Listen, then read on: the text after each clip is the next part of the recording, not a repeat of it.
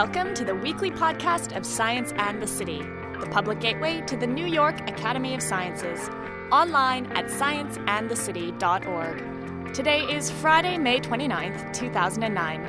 I'm Alana Rangi.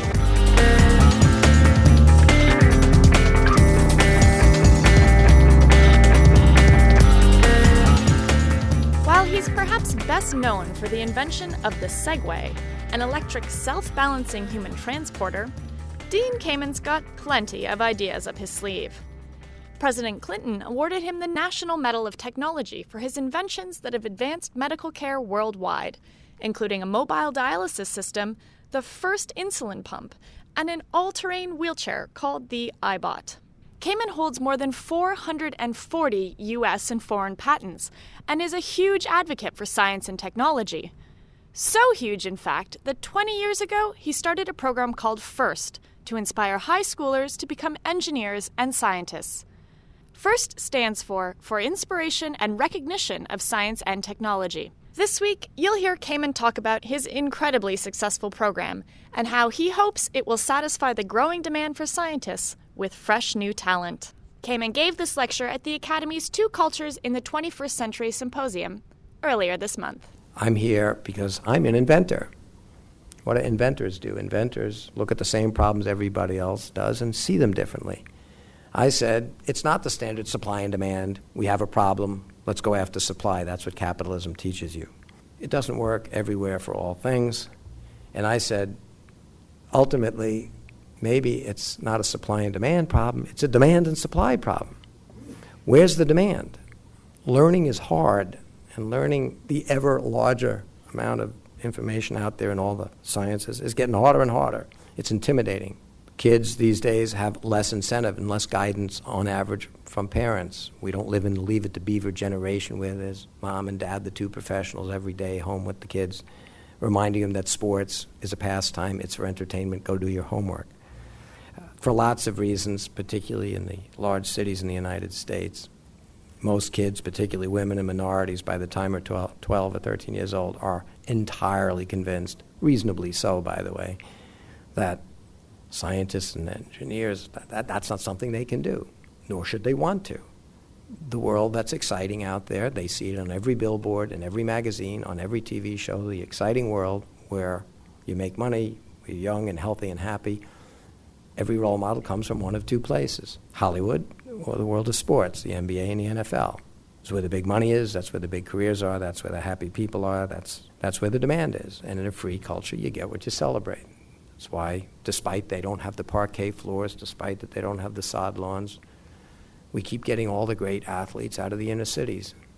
Then we spend more money on the stuff they don't do, it's kind of bizarre. If we really want to be scientists and engineers, collect the data, look at the data, analyze the data, and make decisions based on the data, not on what you wish the problem was.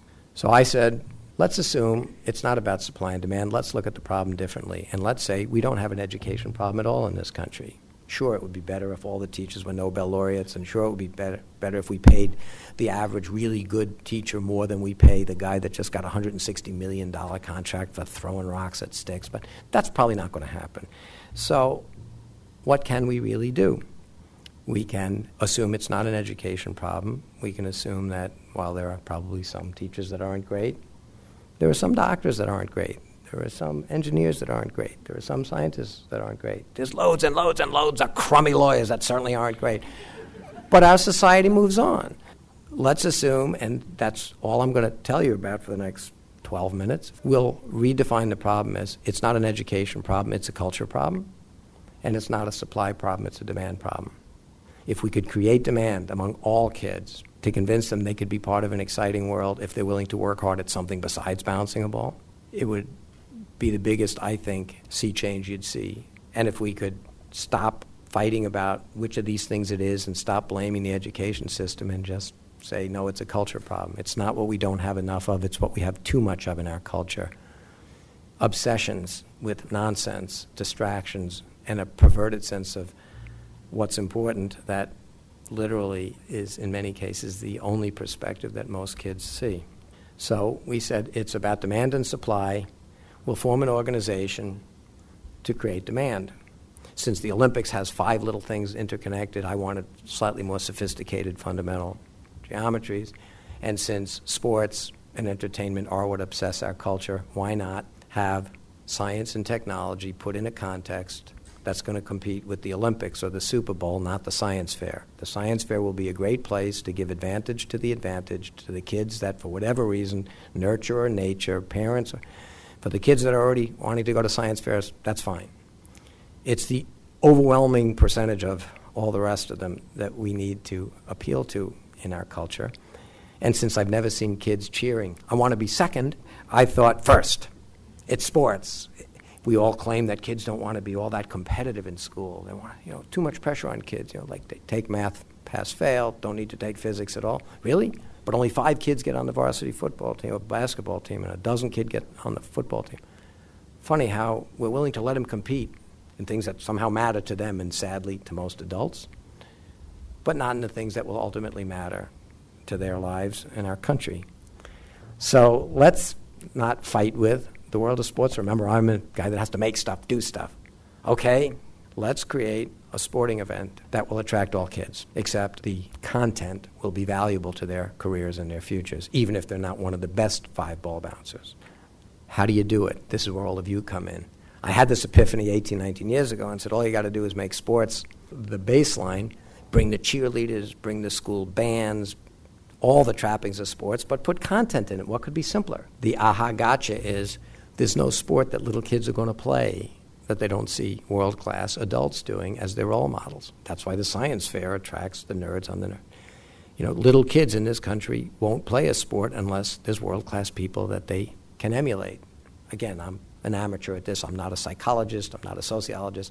But little kids do what their older brothers and sisters do. There's a cricket shortage in the United States. There's a cricket shortage. We can solve it.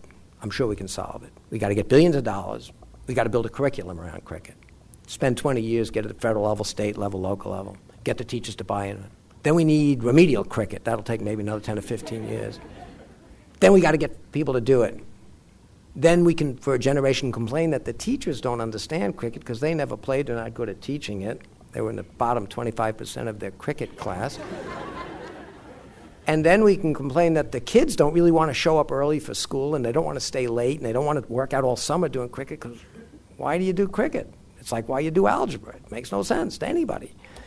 It wouldn't work. And I think you all know it wouldn't work. You want kids to play football or basketball or baseball? Oh, you got an NBA, you got an NFL, you got a World Series, you got a Super Bowl. Problem solved.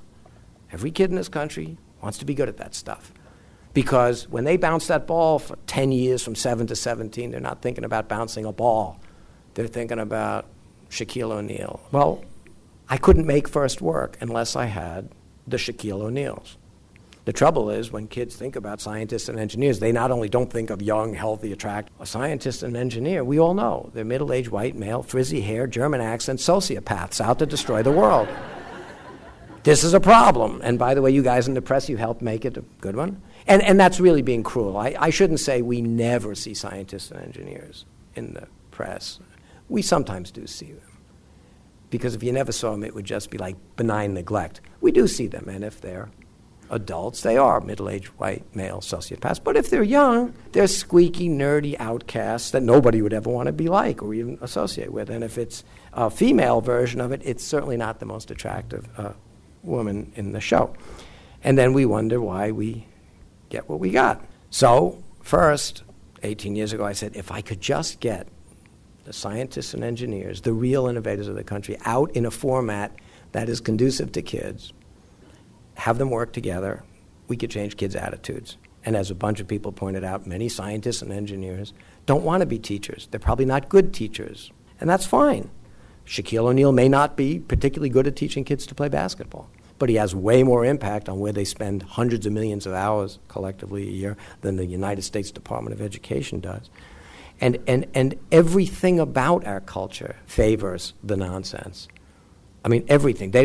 There's not a trick we didn't miss in shooting ourselves in the foot by taking science and engineering, we as scientists and engineers, putting ourselves in an ivory tower, being aloof. Somebody, I think, said that we were arrogant or obnoxious.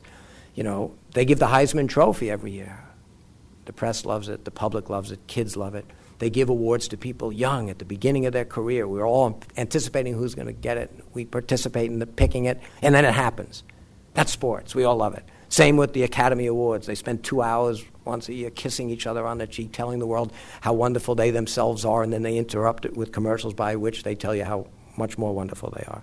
And it's all about having the public see what they do, because Hollywood wouldn't exist unless you were their fans. They need you. It's important. They'll spend whatever it takes to make themselves your hero. Those sports figures are nobody unless you idolize them.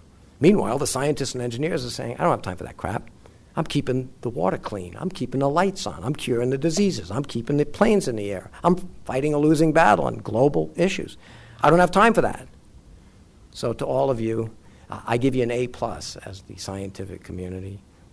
We do it so well, frankly, they mostly take it for granted. In fact, they get angry when the lights go out for 14 minutes per year.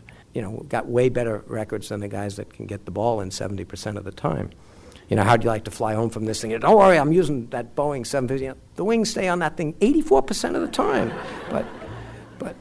But the science and engineering community is quietly in the background doing a job. We get an A+. But we get like a C- for affecting our culture and the attitudes of kids. Because, no, we have our awards too. We do, just like the Academy wasn't. We have the Nobel Prize. Bunch of guys in Stockholm quietly, secretly think about who should get the award. Then they announce who's going to get it, and sometimes it's for somebody that did their great work 30 years ago, and they got the award because they did something so brilliant and so abstract the average kid has no chance of understanding what they did. And then we announce it in a very quiet, dignified way to make sure that nobody in the general culture or media knows it happened. Anyway, so I figured, what are we going to do to put young, enthusiastic scientists in front of kids, particularly ones that happen to be women and Hispanic and minority, that are just as proud of doing what they do as what Shaquille does?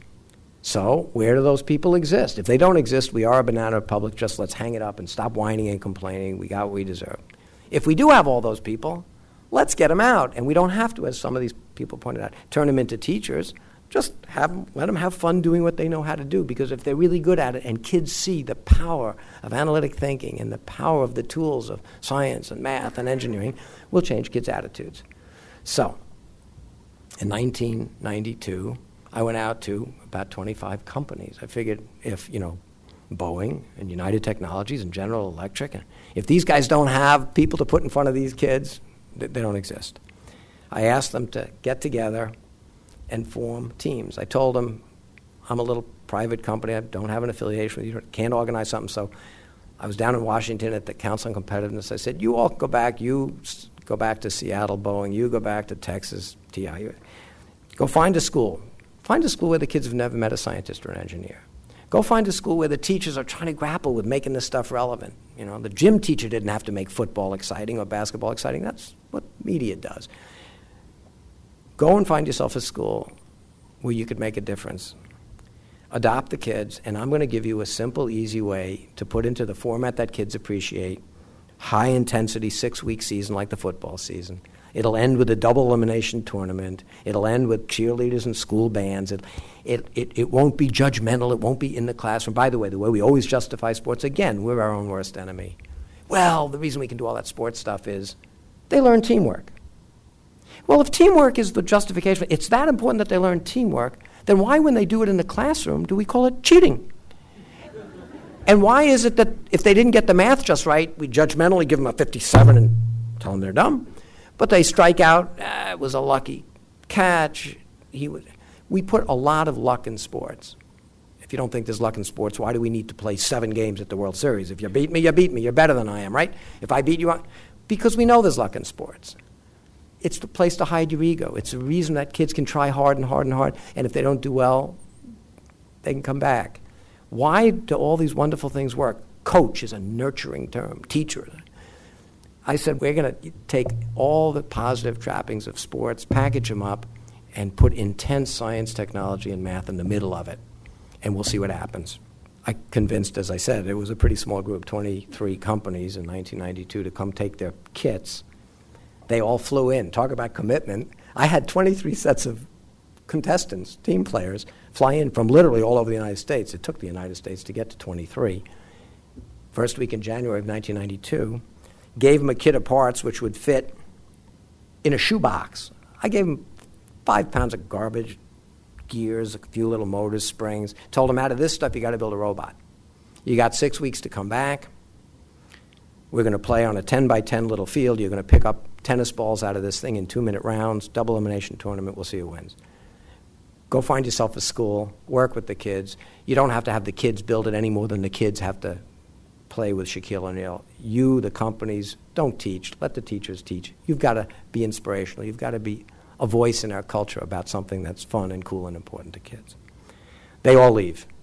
6 weeks later to the day, 6 weeks later, planes are flying in. They come to, in the middle of the winter, New Hampshire. This is commitment. We're in a high school gym. All day Friday, the elimination tournament's going on. Saturday, we have the final Saturday morning, and there's a winner. I walk into what was then the converted teachers' lounge where all the sponsors were there. These corporate guys, about 6 or 7 of the CEOs of these Fortune 50 technology companies were there. And I said, what do you think? And I remember it to this day. It was a sinking feeling. The first thing one of these CEOs said to me is, Dean, you lied to us.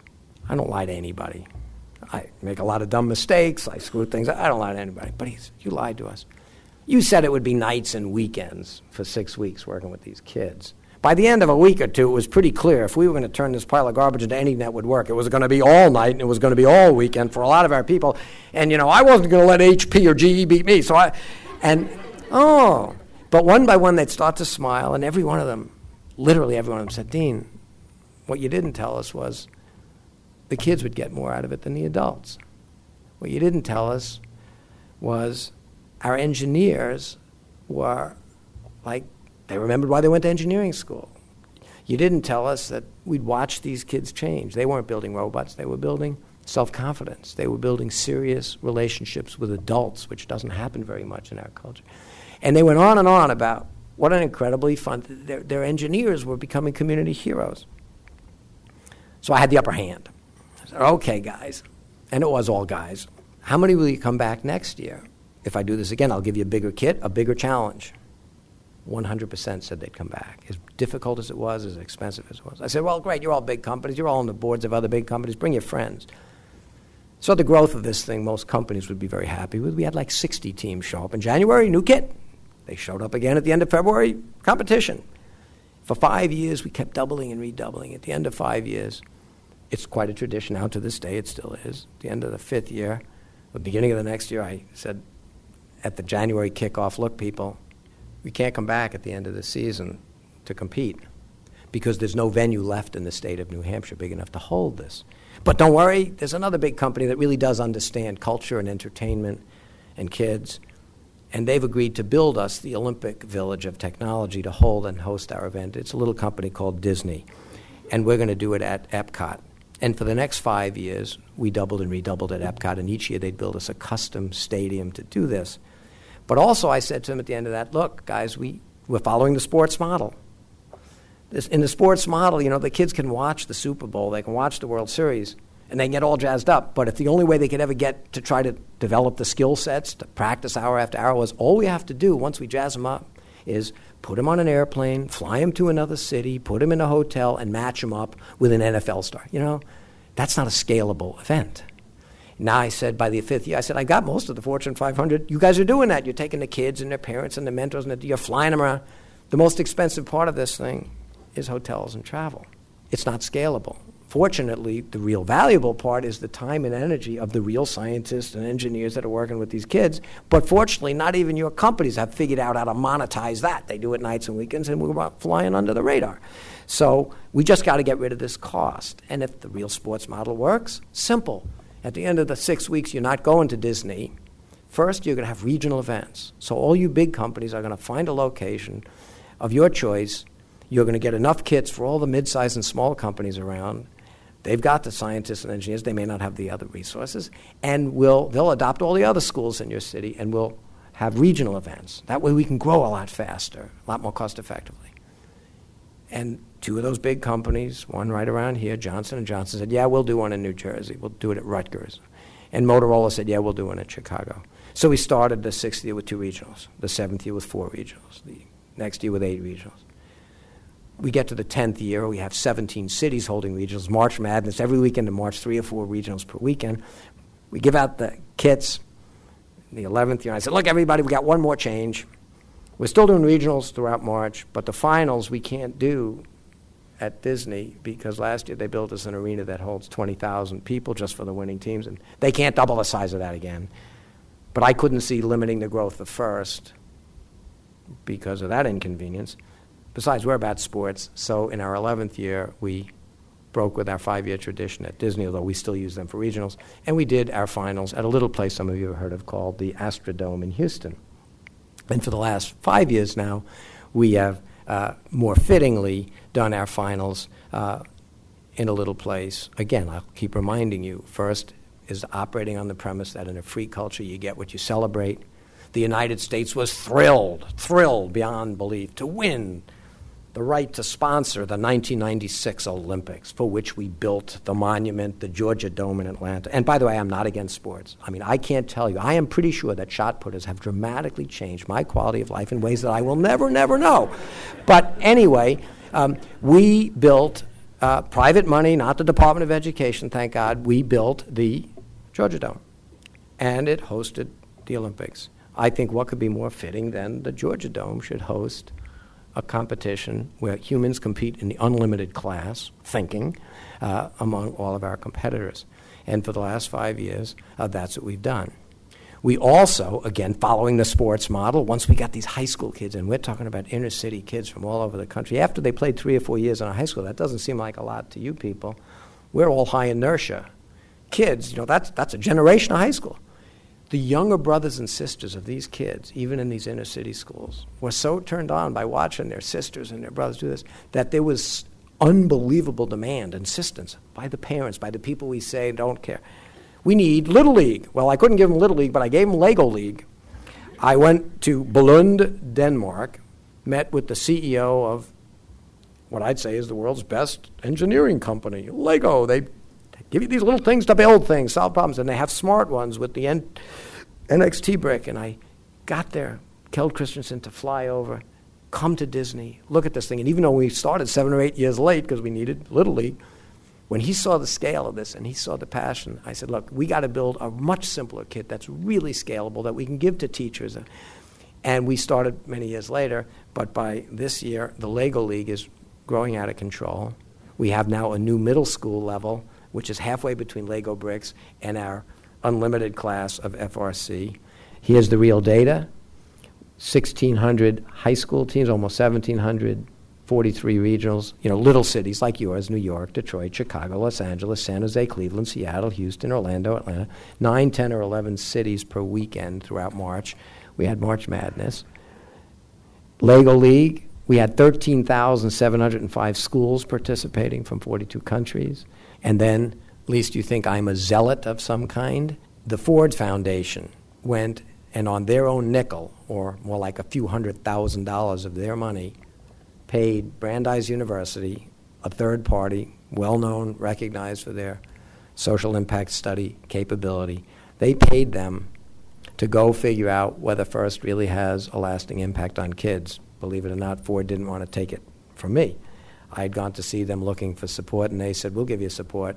We're a public organization. We have to worry about donor dollars. We want real data. I didn't have a lot of data. This thing is a volunteer-driven organization.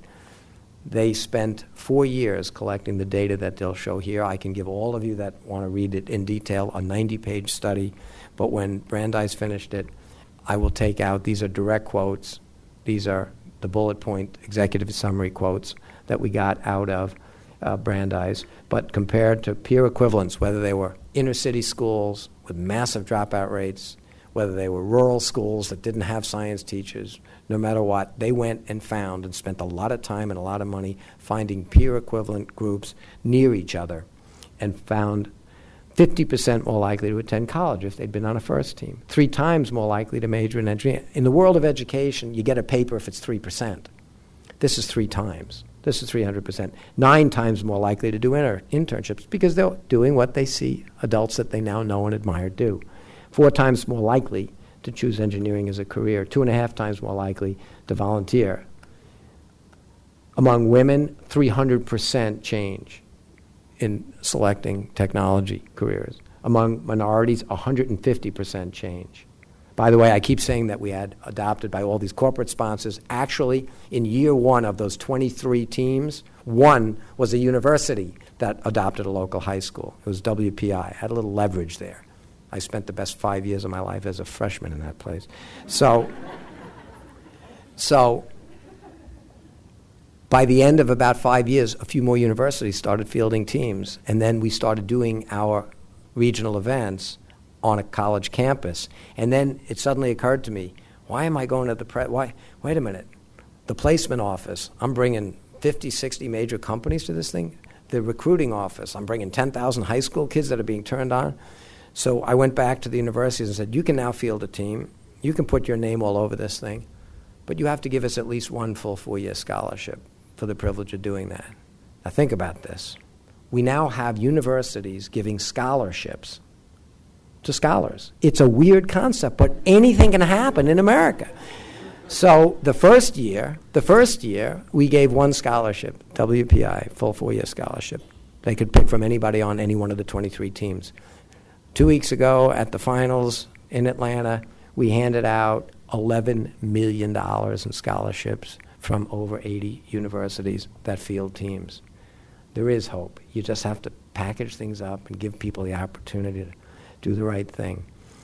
So this is this year's winner. Every year we identify one company or organization, Disney won it, that has done the most to support FIRST over the last year or two. And we, again, since we believe you get what you celebrate, and I want more support, we celebrate something that we can brag about. This is the CEO of one of the largest engineering organizations in the country. He's the CEO of BAE. Over the years, they went from a couple of teams to a few more teams to finally this year over 100 teams. And in the last couple of years, this guy, Walt Havenstein, said, Dean, we are so desperate for more engineers, even compared to everybody else who's having trouble getting the best of the best. At least Google, the average age is now 24, 25. He's running an aerospace company. His average engineer is 56 years old. He said, I'll run whole regionals. Let me support whole regionals. So like 4 of our 43 cities are sponsored and funded by these guys. Because of all he's done for us, because he agreed to join our board, we ended up announcing Founders Award winner for the year, Walt Havenstein, BAE. He walks onto the stage to collect the award. He's looking up at 72,000 seats, and he makes the following statement to the kids, which was so good I now have officially stolen it. He looks out and he says, we don't do this as philanthropy. We do this because we need you more than you need us. The reason I'm so excited to participate in this sport, and the reason I hope all of you kids are so excited to participate in this sport, is it's the only sport where every player can turn pro. I mean, the average kid has a way better shot at winning a state lottery than ever making a nickel playing basketball. There are 2 million jobs out there waiting for competent kids right now, even in our down economy. He made that statement, we stole it. Walt Havenstein. My final 2 slides. I couldn't resist. I have to show you this. Every year since he left office, which is after the first and second year, we always invite former President Bush, 41. Every year we invite Bill Clinton, 42, who I saw a couple of weeks ago in Europe, and he actually committed. He will be there next year. But this year, for reasons that I really can't tell you, I get this note about a month before the finals from Bush, 41. Dean, I know you invite me every year. I'm going to be able to make it this year, which I just thought was great. And it would be exciting to kids to meet a former president and be exciting to our sponsors. I get this chilling feeling, 7 o'clock in the morning, Saturday. Friday had gone great, but Saturday we're about to start the finals. The place is as energized as you would be at the Super Bowl. We're ready to start the national anthem and then kick off the event. And I realize as I'm sitting in the green room with the president, gee, he's like 83 now. It's been 15 years since he's done this. He might forget we're just a great sport. We're not like a sport. We're not a science. What if he goes out there with all his energy and embarrasses himself or us with reading some typical corny political stuff? So I'm sitting there with him. I say, Mr. President, remember? And he kind of, he's still a very tall, classic. Dean, don't worry. I remember first. Okay. We walk out. He gets up on the podium. But remember, the last time he saw it, he was standing in the lobby of my building with the 23.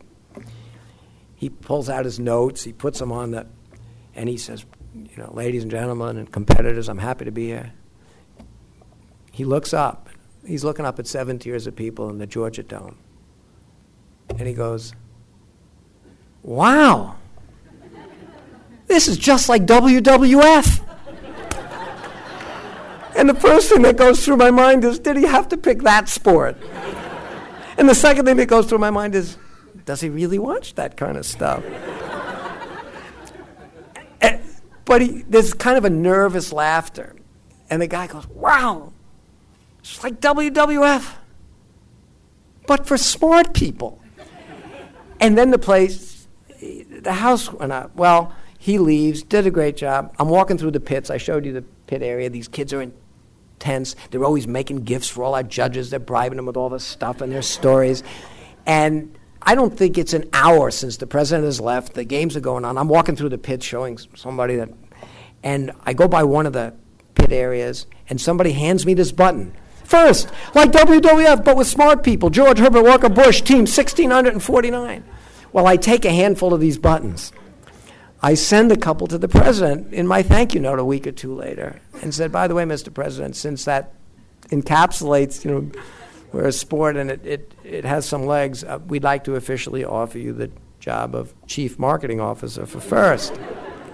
I get a very, very nice note back from the president. Dean, regrettably, due to other commitments, I'm unable to accept the position of Chief Marketing Officer, but I'm so proud to see how this thing has grown. You are welcome to use that phrase or my likeness or association with you and it anywhere, anytime you like. I can't wait to get sued by WWF. We need the PR. Anyway, that brings me to, we don't need to go into every school.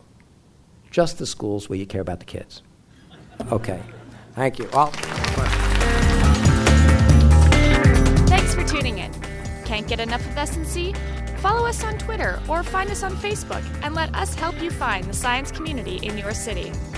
Science in the City is a non-profit program at the New York Academy of Sciences. We need your continued support to continue to bring you this weekly podcast series, as well as the rest of the Science in the City program, like our awesome events series and our website. For more information or to support Science in the City today, log on to scienceandthecity.org/donate. As always, we would love your feedback on any of our programs we run here at Science in the City. Send us an email at scienceandthecity@nyas.org or leave us a voicemail at 212-298-8654. We'll see you next week.